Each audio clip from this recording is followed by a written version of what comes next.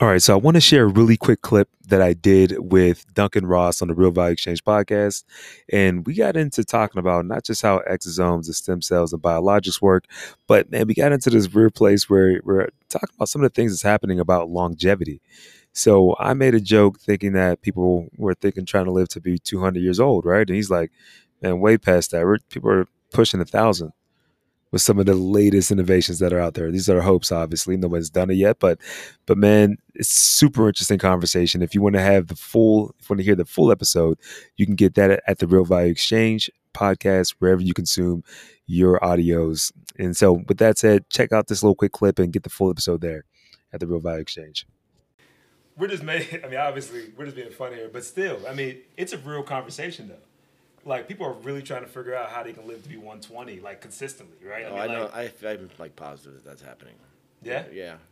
If it's not me, there's other companies working on it. Do you think that there's somebody alive today that's going to live to be 200? Yeah. Get out of here. Mm. From all the, Well, you know, this guy named Aubrey de Grey, who I had the pleasure of speaking for after I had put his quote on my website in 2008. yeah. Just last year, I got to meet him and speak for him, Wow. which is kind of cool. He said the first people to live 1,000 years have already been born.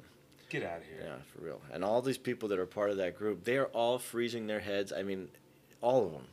There's this company called Alcor, I believe.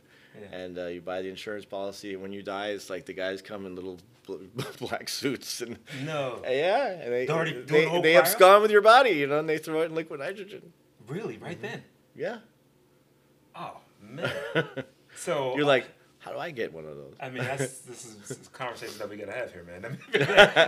I mean, but man, you know, it's wild though, right? So people are trying to live to be 1,000. You're saying, I mean, I'm thinking 200 is like that's mine because like 90 is like impressive. Like, oh man, it's a great life, right?